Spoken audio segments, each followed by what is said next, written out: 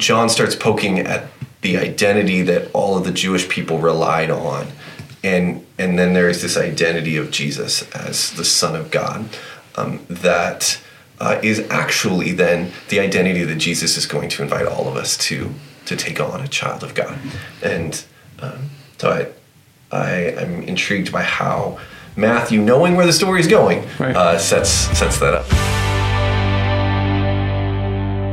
Hey there, welcome back to the Bible Study Discussion Podcast. My name is Wayne. I'm here with my co-host. Oh, I'm Josh. That's me. I'm here too. I think last time I introduced you, so I thought I'd mix it up and that's introduce good. yourself. Yeah. No, I'm Josh. That's me. We are booking through Matthew, which is the first gospel in the New Testament, the first account of the life of Jesus, the Anointed One, Jesus the Christ, Jesus the Messiah. This week we're going to be in chapter 3. Josh, can you pray for us as we get beginning? Father God, thank you for your word. Thank you that you speak to us. Thank you that you are with us as we talk about this. You are with every person who is watching this. Thank you for your presence, the gift that you are to us. Thank you for just the reality and the truth that you want to be in relationship with us. And so we enter into that relationship in your presence in this time. In Jesus' name, amen. Amen. And you may notice that this is not an iPad. This is a CSB scripture notebook, Christian Standard Bible, if you're watching, and I'm sure you are. I love this format. I don't know why you're laughing. No, they're probably watching. They're on the socials. Yeah. I'm sure they are. I'm sure they follow me. Yeah, hashtag them. So Christian Standard Bible. Love this format. I want it on my iPad. And I will pay you like the same. I'll pay you more. These are like $6 a piece. I'll pay you $10 a piece to have it digitally on my iPad. Please and thank you. I almost sounded like a threat. I will pay you $10 a piece. I'm willing to. I'm not threatening you. No threats. Love what you're doing. Joking. Love a lot of things that you've done. Yeah. Especially love your. Can't think of the name of something where it's all in order. Yeah. The Gospels together. The chronologicals. Yeah. Yeah. There's a name for it though. Isn't it the chronologicals? Oh, the harmony. Oh, okay, I gotcha. Yeah. Your harmony, your chronology of the Gospels. You guys did a great job with that. But yeah, I want this digitally, please. Okay. Anyways, Matthew chapter 3, I'm going to jump into verse 1 through 6. In those days, John the Baptist came preaching in the wilderness of Judea and saying, "Repent, because the kingdom of heaven has come near. For he is the one spoken of through the prophet Isaiah, who said, a voice of one crying out in the wilderness, prepare the way of the Lord, make his path straight." Mm-hmm. Now John had a camel hair garment with a leather belt around his waist, and his food was locust and wild honey. Then people from Jerusalem, all Judea, and all the vicinity of the Jordan were going out to him, and they were baptized by him in the Jordan River, confessing their sins. Matthew, again, quoting from the Old Testament, these things that are being fulfilled, now being fulfilled by this new guy on the scene, John. One of the, or I suppose the most interesting part to me about this particular Isaiah quote is that Isaiah in the text is clearly referencing someone who is preparing the way for God's coming. Right. Like we use the Lord to mean Jesus and have for the last 2,000 years. That's great. That's not who Isaiah meant. Isaiah meant God is. So there is already an implication here that from Matthew trying to set up Jesus's divinity, that this is fully man and fully God. Right. Even in using this quote, John is paving the way for God to come as Jesus. Yeah, and that's something I never, like this is a scripture I'm super familiar with and have read, and actually read that similar thing in a commentary, and then listened to a Bible Project podcast about Messiah and the anointed one. They got into the New Testament, so they're talking about this, and Tim Mackey's like, the prophecy, and he was in Mark, but same stuff quoted where the one who said was God, that we're putting the way for God. Right. So he's telling people that somebody's going to come. God is going to send somebody to prepare the way for God, but God's speaking of himself in that another person pointing to, Jesus. Like, I've never seen this pointing to Jesus' divinity before reading it last week. Right. And I'm like, how did I not look at that? And because we're used to this name Lord meaning Jesus. So we're like, oh, okay. He's just talking about Jesus is coming, but that's not at all who is. It's easy to look at that and go, oh, this is Isaiah pointing forward to the Messiah. But he's really saying God is coming. And that's, that was new for me too in studying this. And I thought that was fantastic. John fulfilling this role of the one who comes before. We're going to get to read later about people expecting Elijah to come before the Messiah would come. John is sort of fulfilling that role. Matthew doesn't seem to set that up in particular, although in talking about John's clothes and that kind of thing, there is some sort of, like, okay, John is being set up as a prophetic character. I can speak English, prophetic character. So there's some of that element here, at least. The commentary I read made a really big deal about 2 Kings 1:8 that talks about Elijah wearing a leather belt. Right. And I'm like, I mean, yes, but it doesn't seem like as we I feel like it was fairly common to have been a person wearing leather belts. Sure, yes. Around Elijah's time. That seems to be something we look back on and go, oh, look, this connects. Maybe less at John's time because it's been a while, but maybe not like a leather. Yeah. It's a leather. I'm wearing one. Yes, mine's probably fake, but that's the idea. That is pointed out is a neat thing, and later we'll see how it points to Elijah. The fact that Elijah was a hairy man who wore a leather belt, as you can read in 2 Kings 1:8. Right. And John wore camel's hair and a leather belt. I'm like, oh, look, they're the same. I think the commentary I was digging deepest into basically said, yeah, that's really stretching it, guys. Like that's, but sure, John is leading the way. It's also interesting, just as we're introducing John here. Josephus, the Jewish historian, that we get a lot of our extra biblical stuff from is around the Bible, corroborating Scripture. He makes a far bigger deal of John than he does of Jesus.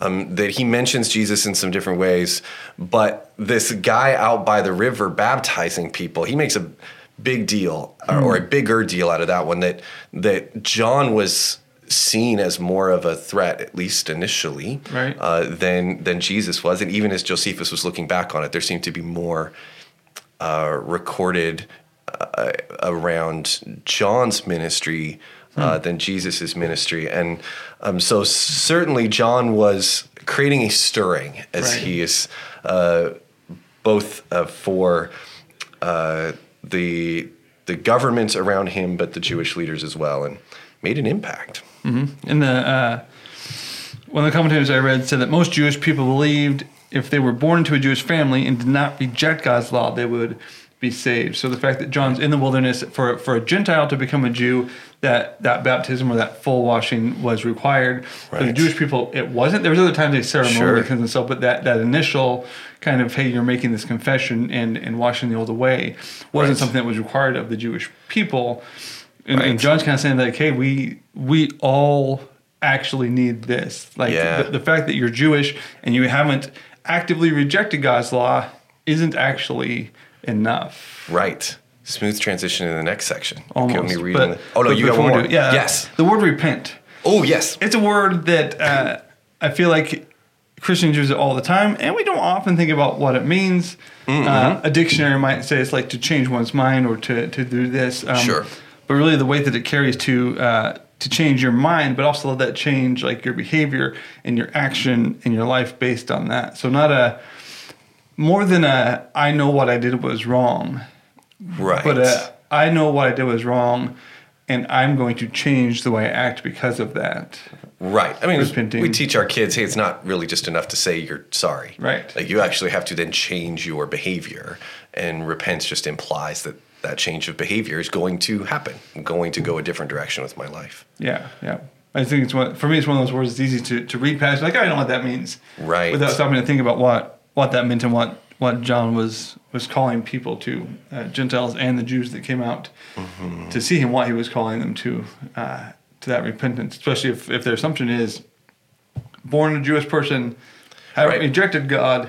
Yep. Why would I need to repent? Right. Like, I need to go through these rituals every so often, but sure. like I don't need to repent. I don't need to change what I'm doing or who I am. Mm-hmm. But with the kingdom of heaven being near, that was a different calling. And mm-hmm. Yeah. Yep. It starts to get into identity and those kind of things. So absolutely. We'll look at. So I'll keep reading in verse 7. But when he saw many Pharisees and Sadducees coming to watch him baptize, he denounced them. "You brood of snakes," he exclaimed. "Who warned you to flee the coming wrath? Prove by the way you live that you have repented of your sins and turned to God. Don't just say to each other, 'We're safe, for we're descendants of Abraham.'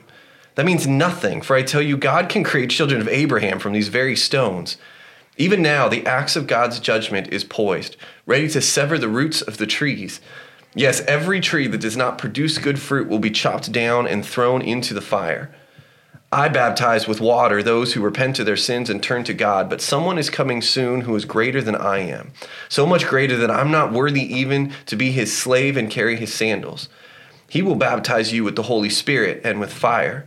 He is ready to separate the chaff from the wheat and with his winnowing fork. Then he will clean up the threshing area, gathering the wheat into his barn, but burning the chaff with never-ending fire." It's quite a message John had.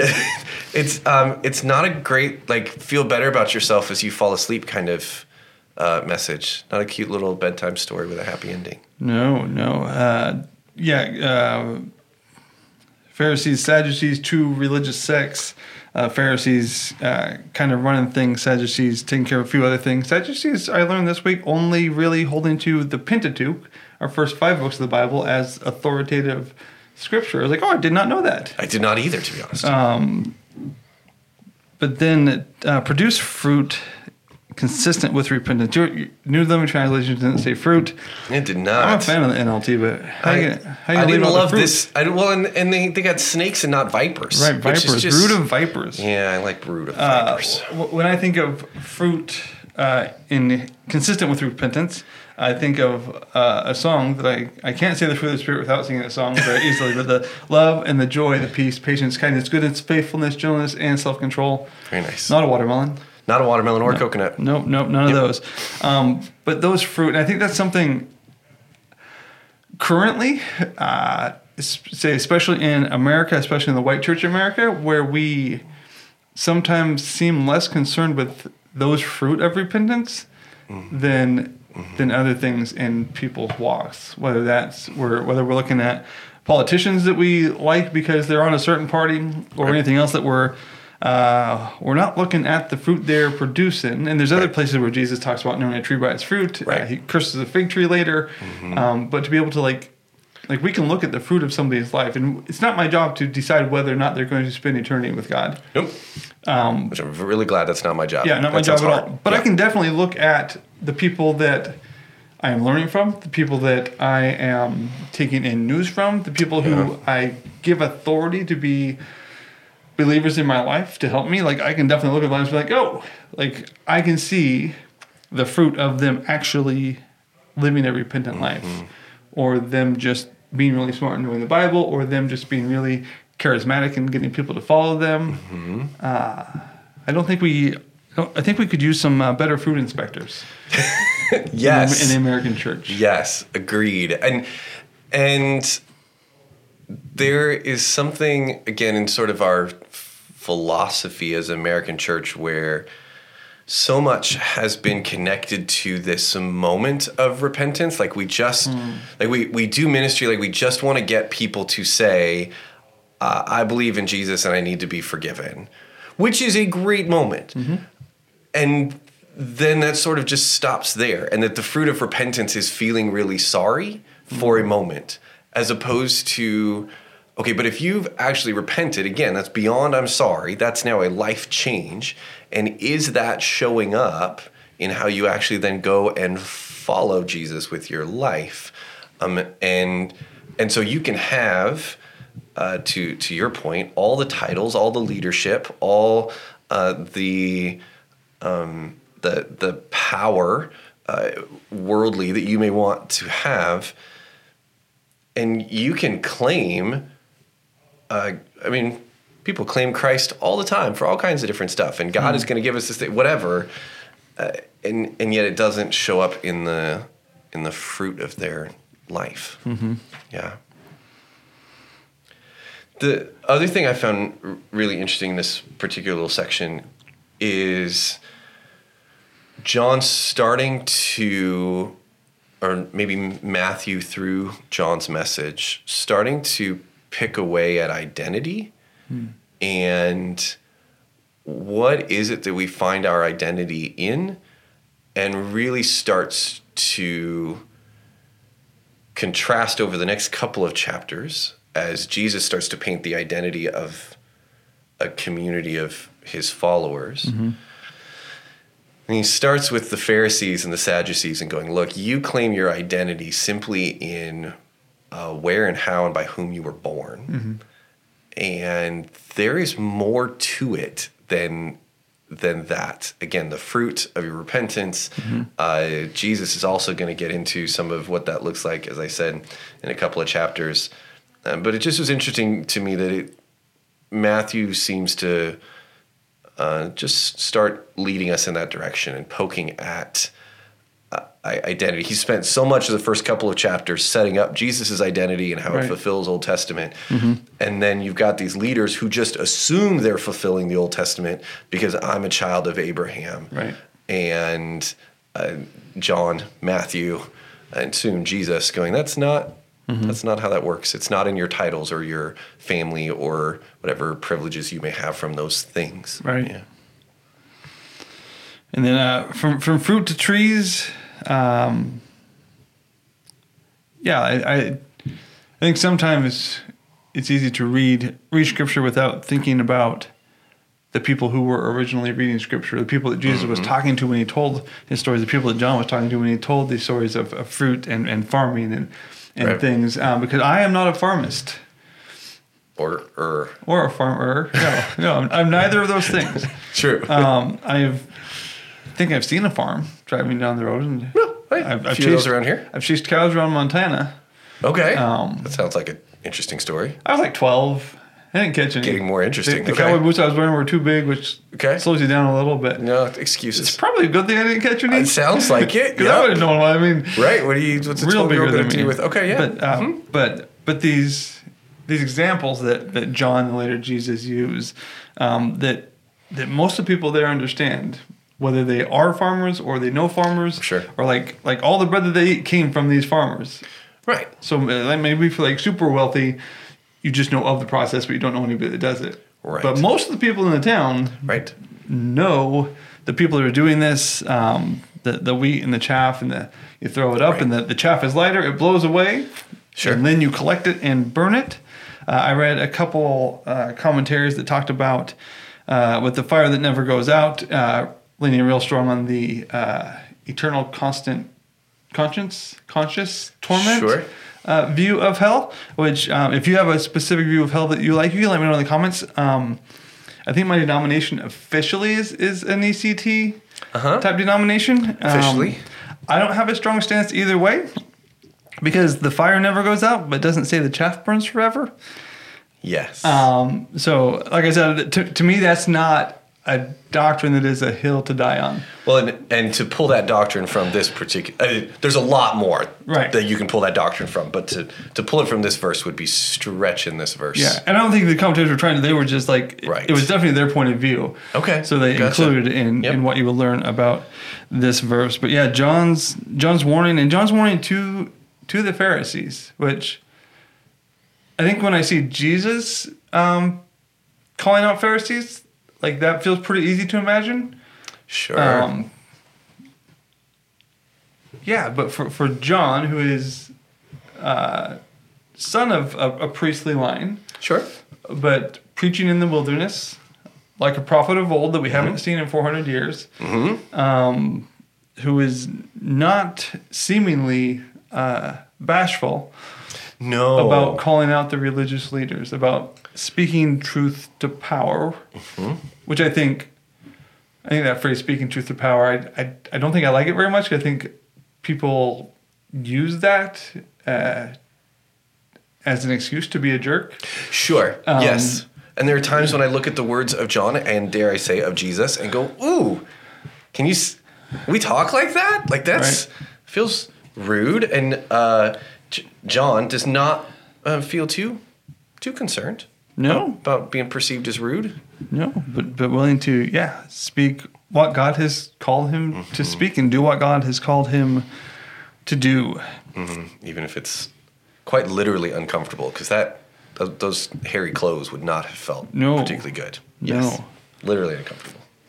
If you had to eat locust or wild honey that you had to gather either one yourself, which would you eat?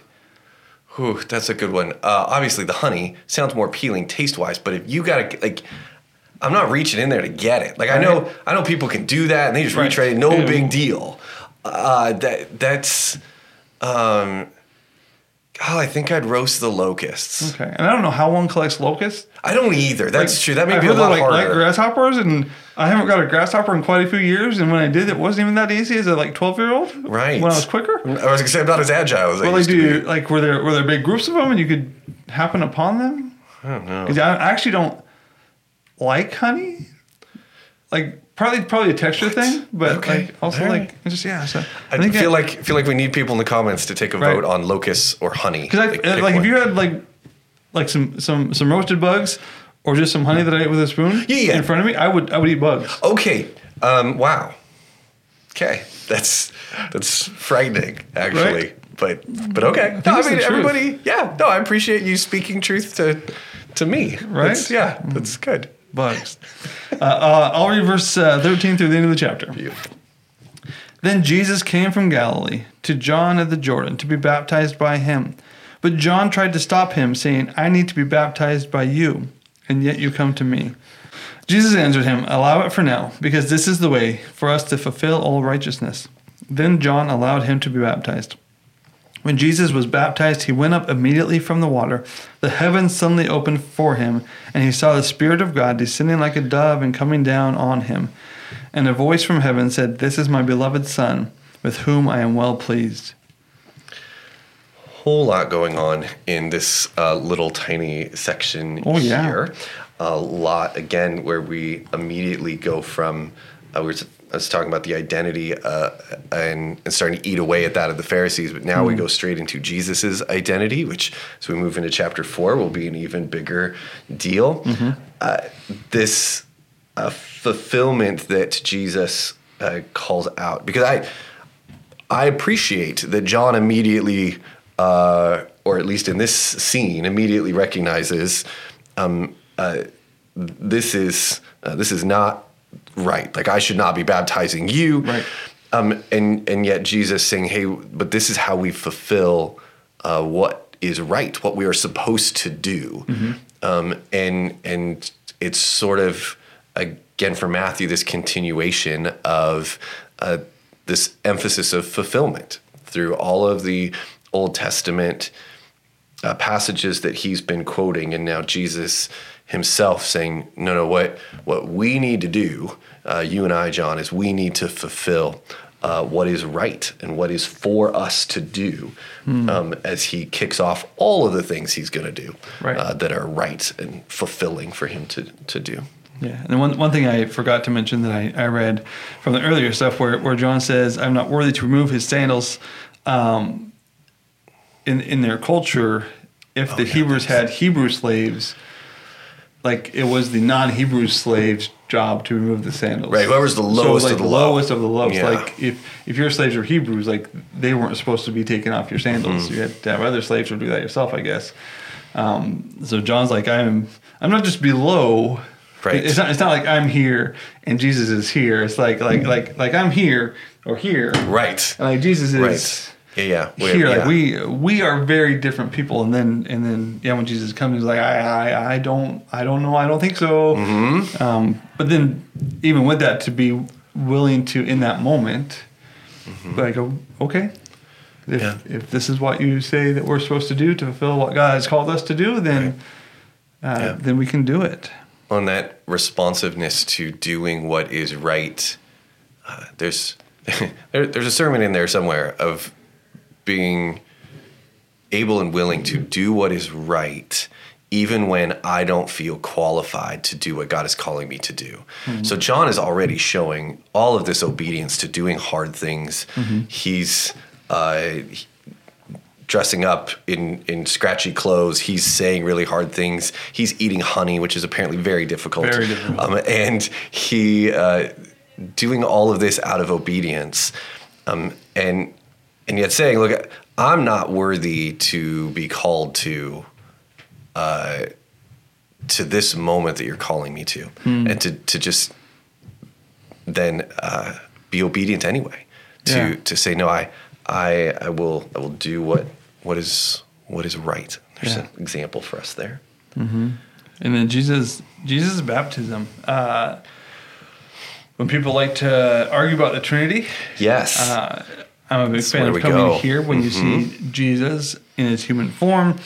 And then a voice from heaven that said, "This is my beloved son," making the voice from heaven probably a father figure. Sure. Yep. With whom I am well pleased, and the Spirit of God descending like a dove. And I love, you talked about Genesis 1 a couple weeks ago, and that most of the Jewish teaching back then would have associated God's Spirit in Genesis 1:2 with a dove, where he's hovering over the water and coming and seeing that another connection back to the creation narrative and Jesus in that. Mm-hmm.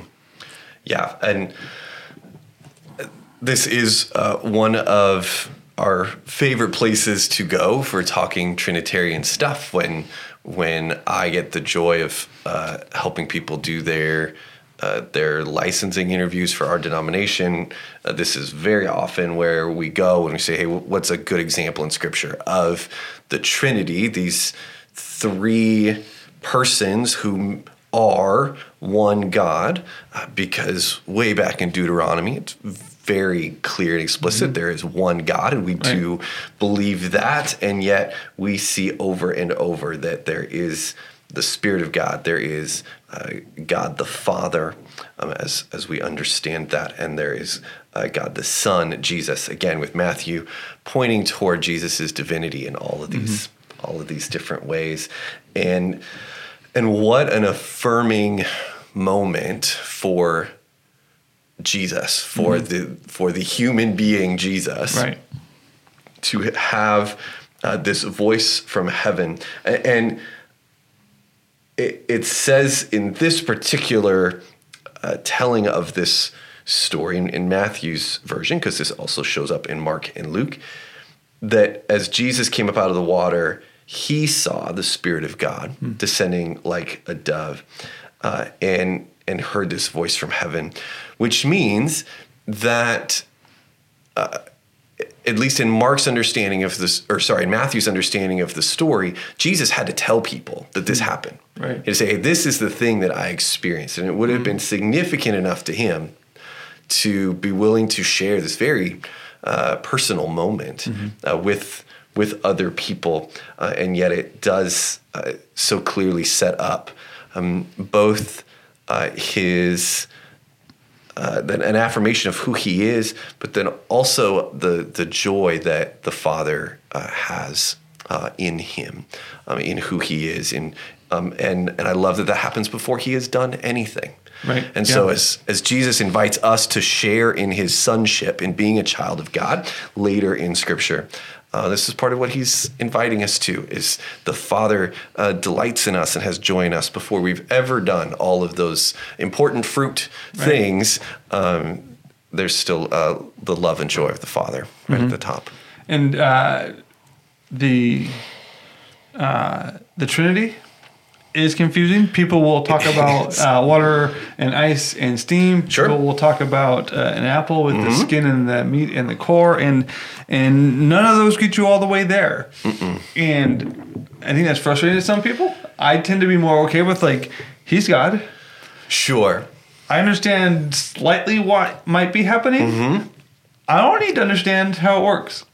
Sure. And the Bible doesn't seem particularly concerned about explaining to us how it works. It's that we see it over and over and over, and therefore, and Old Testament and New Testament, we see it in both places, and so we we accept the truth of it, even if we can't give a real, even if we can't come up with a really good metaphor for something, that doesn't mean that thing isn't true. Mm-hmm. Yeah. And the same happens with Jesus being fully divine and fully human. Yeah.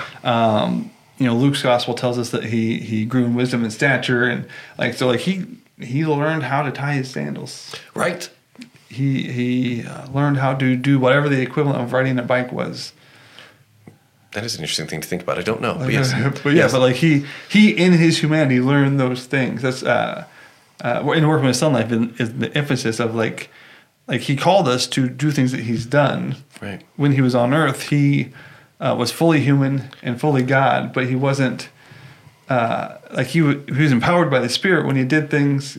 He never, according to Sun Life stuff, he never used the God card. So he didn't. Okay. Sure. He didn't do the things because he was God. Sure. He did the things called by the Father, empowered by the Spirit. And we can do things called by the Father and empowered by the Spirit, much in the same way. Mm-hmm. And I probably don't go quite as far as some of the Sun Life stuff goes. Sure. But yeah, if he called us to do things that he did, right, but he was God, that seems pretty unfair. Sure. Yes. Yeah. But that he wouldn't call us to do things that only he can do because he's God. Yeah. So I won't take too far of a tangent, but this popped up in my reading this week, and I had never thought of this before, so I'm curious if you've thought about it at all. And maybe some people are watching this going, well, that's the most obvious question here. Jesus is showing up to get baptized. John's baptism is a baptism of repentance. Right. You have sinned, you need to turn and go the other way. I think I just always grew up with a teaching that Jesus was doing this because it's what he was going to ask us to do, so he decided to do it first. But there's no actual reason in that vein for him to do that. I mean, he also asked us to confess to one another, and he didn't sin. He doesn't have anything to confess to.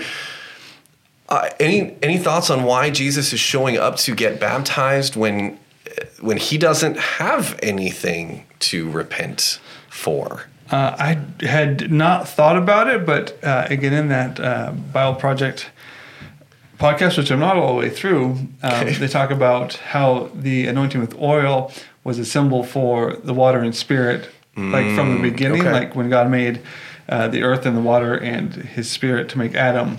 So then seeing the water and the spirit here is more of an anointing ceremony for Jesus as he begins his ministry. I don't like it. And that makes sense to me. Uh-huh. And other than that, it was just, I don't know why he would have, it was kind of a new question for me. And there's some validity to the, he's going to ask us to do it, so he's partaking. But he's asking us to do it for different reasons, and it seems like he is doing this. I think it would be enough for Jesus simply for it to be the fulfillment of what he was supposed to do. Right. Again, he wouldn't have to have any more reason other than to fulfill. And yet there is something in this baptism then that does fulfill what is right. And I love the anointing part. That's good a reason as I'd heard. And it just was interesting to me that again, you read these things all the time and go, well, there's a question I never thought to ask. Yeah. That's what an interesting thing to dig into. Yeah. Indeed. Do you have a main thought, a main takeaway from the long chapter 3? Yeah, the not so long chapter 3. I think my main takeaway is the identity piece, that John starts poking at the identity that all of the Jewish people relied on. And then there is this identity of Jesus as the Son of God that is actually then the identity that Jesus is going to invite all of us to take on, a child of God. And so I'm intrigued by how Matthew, knowing where the story is going, sets that up in this story. I think for me, just kind of thinking about how I can, like myself, bear that fruit to be a fruit inspector of my own heart, but also in walking with people in hopes of discipling them to think sometimes we focus on what they know, Yep. and then maybe a few outward things that we don't want them to do. Yes. I'm thinking like, especially teenagers, but even like the small group that I lead of teenagers to people my grandpa's age. Sure. Like how do I help us as a group and each individually just be willing to look at the fruit of our lives. Like how do I, like, it's really easy to not be patient of the ones jumping off the page at me. It's really easy to not love some people. It's kind of easy to love some people. Sure. But we'll see later. Jesus doesn't call us to love some people. Right. Calls us to love all people. Yeah, that is harder. Yeah. Yes. So like, how can I be more intentional about looking at fruit in my life, but also helping those I'm walking this journey with to look at fruit in our lives as a group and us individually. Right. And in how do we invite others to be the fruit inspectors of our lives when that's so vulnerable and hard? Yeah. Excellent. Are you ready for a question from the question cube? Sure. Question cube. Also, I feel like we should point out, because people know us and they're going to go, "You're drinking coffee." We would not. Sorry, we would not. Never. I would eat honey and drink coffee. No, we are not coffee drinkers. Although I sure feel a lot smarter sipping from this like it's a coffee cup, but it's water. It's water. I thought about wearing glasses so I could drink coffee and wear glasses. Yeah, to look smarter. I'm trying all the things I can to look smarter. Right. And this used to, I think it's been on my shelf. I didn't rinse it out the first time, but then I saw some dust, and then I also saw it looked like oil, and I was like, oh, I think this was like a desk pin cup at one time, multiple years ago. Yeah. So then I rinsed it out, and there's less of a shimmer on the top, so I should be okay. A little less Exxon than it used to be. Okay. All right, you ready? All right. Sure. All right, here comes your random question from the cube. Okay. If you could donate $1 million to charity, which would you choose? Oh. Wow, I would love to do that. That'd be so cool. Is it a cop-out question to say I wouldn't donate to just one? No, that seems like a reasonable answer. I feel like there are International Justice Mission is a great one. And the work they're doing to end slavery in the world is fantastic. The things that other organizations are doing, our denomination spread the gospel. It's fantastic. They've got some what they call compassion and mercy ministries where they're feeding people. Right. I don't love everything Samaritan's Purse does, but I'm a huge fan of Operation Christmas Child.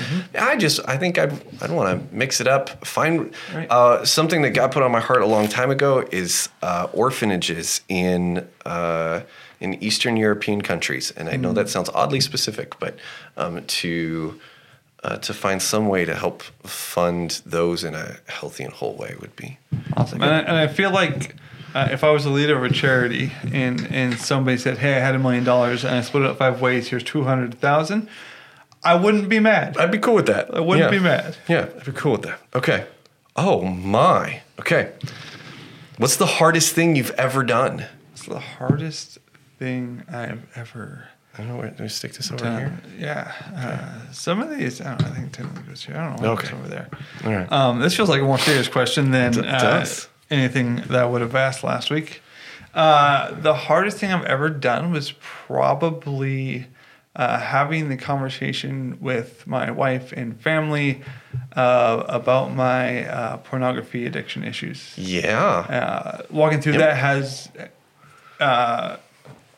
been great. It's great to have walked through that. Yes, having walked through the same things. The process I understand what you're saying. It's hard, but finally getting to the place where I knew that I couldn't keep living that lie, that I knew that I couldn't keep bouncing back and forth between being okay and not being okay. Yes. And to be willing to talk to wife and family and a pastor, Pastor Nicholas J. Stumbo. Thank you for having an open door and a listening ear. Both of us. Yes.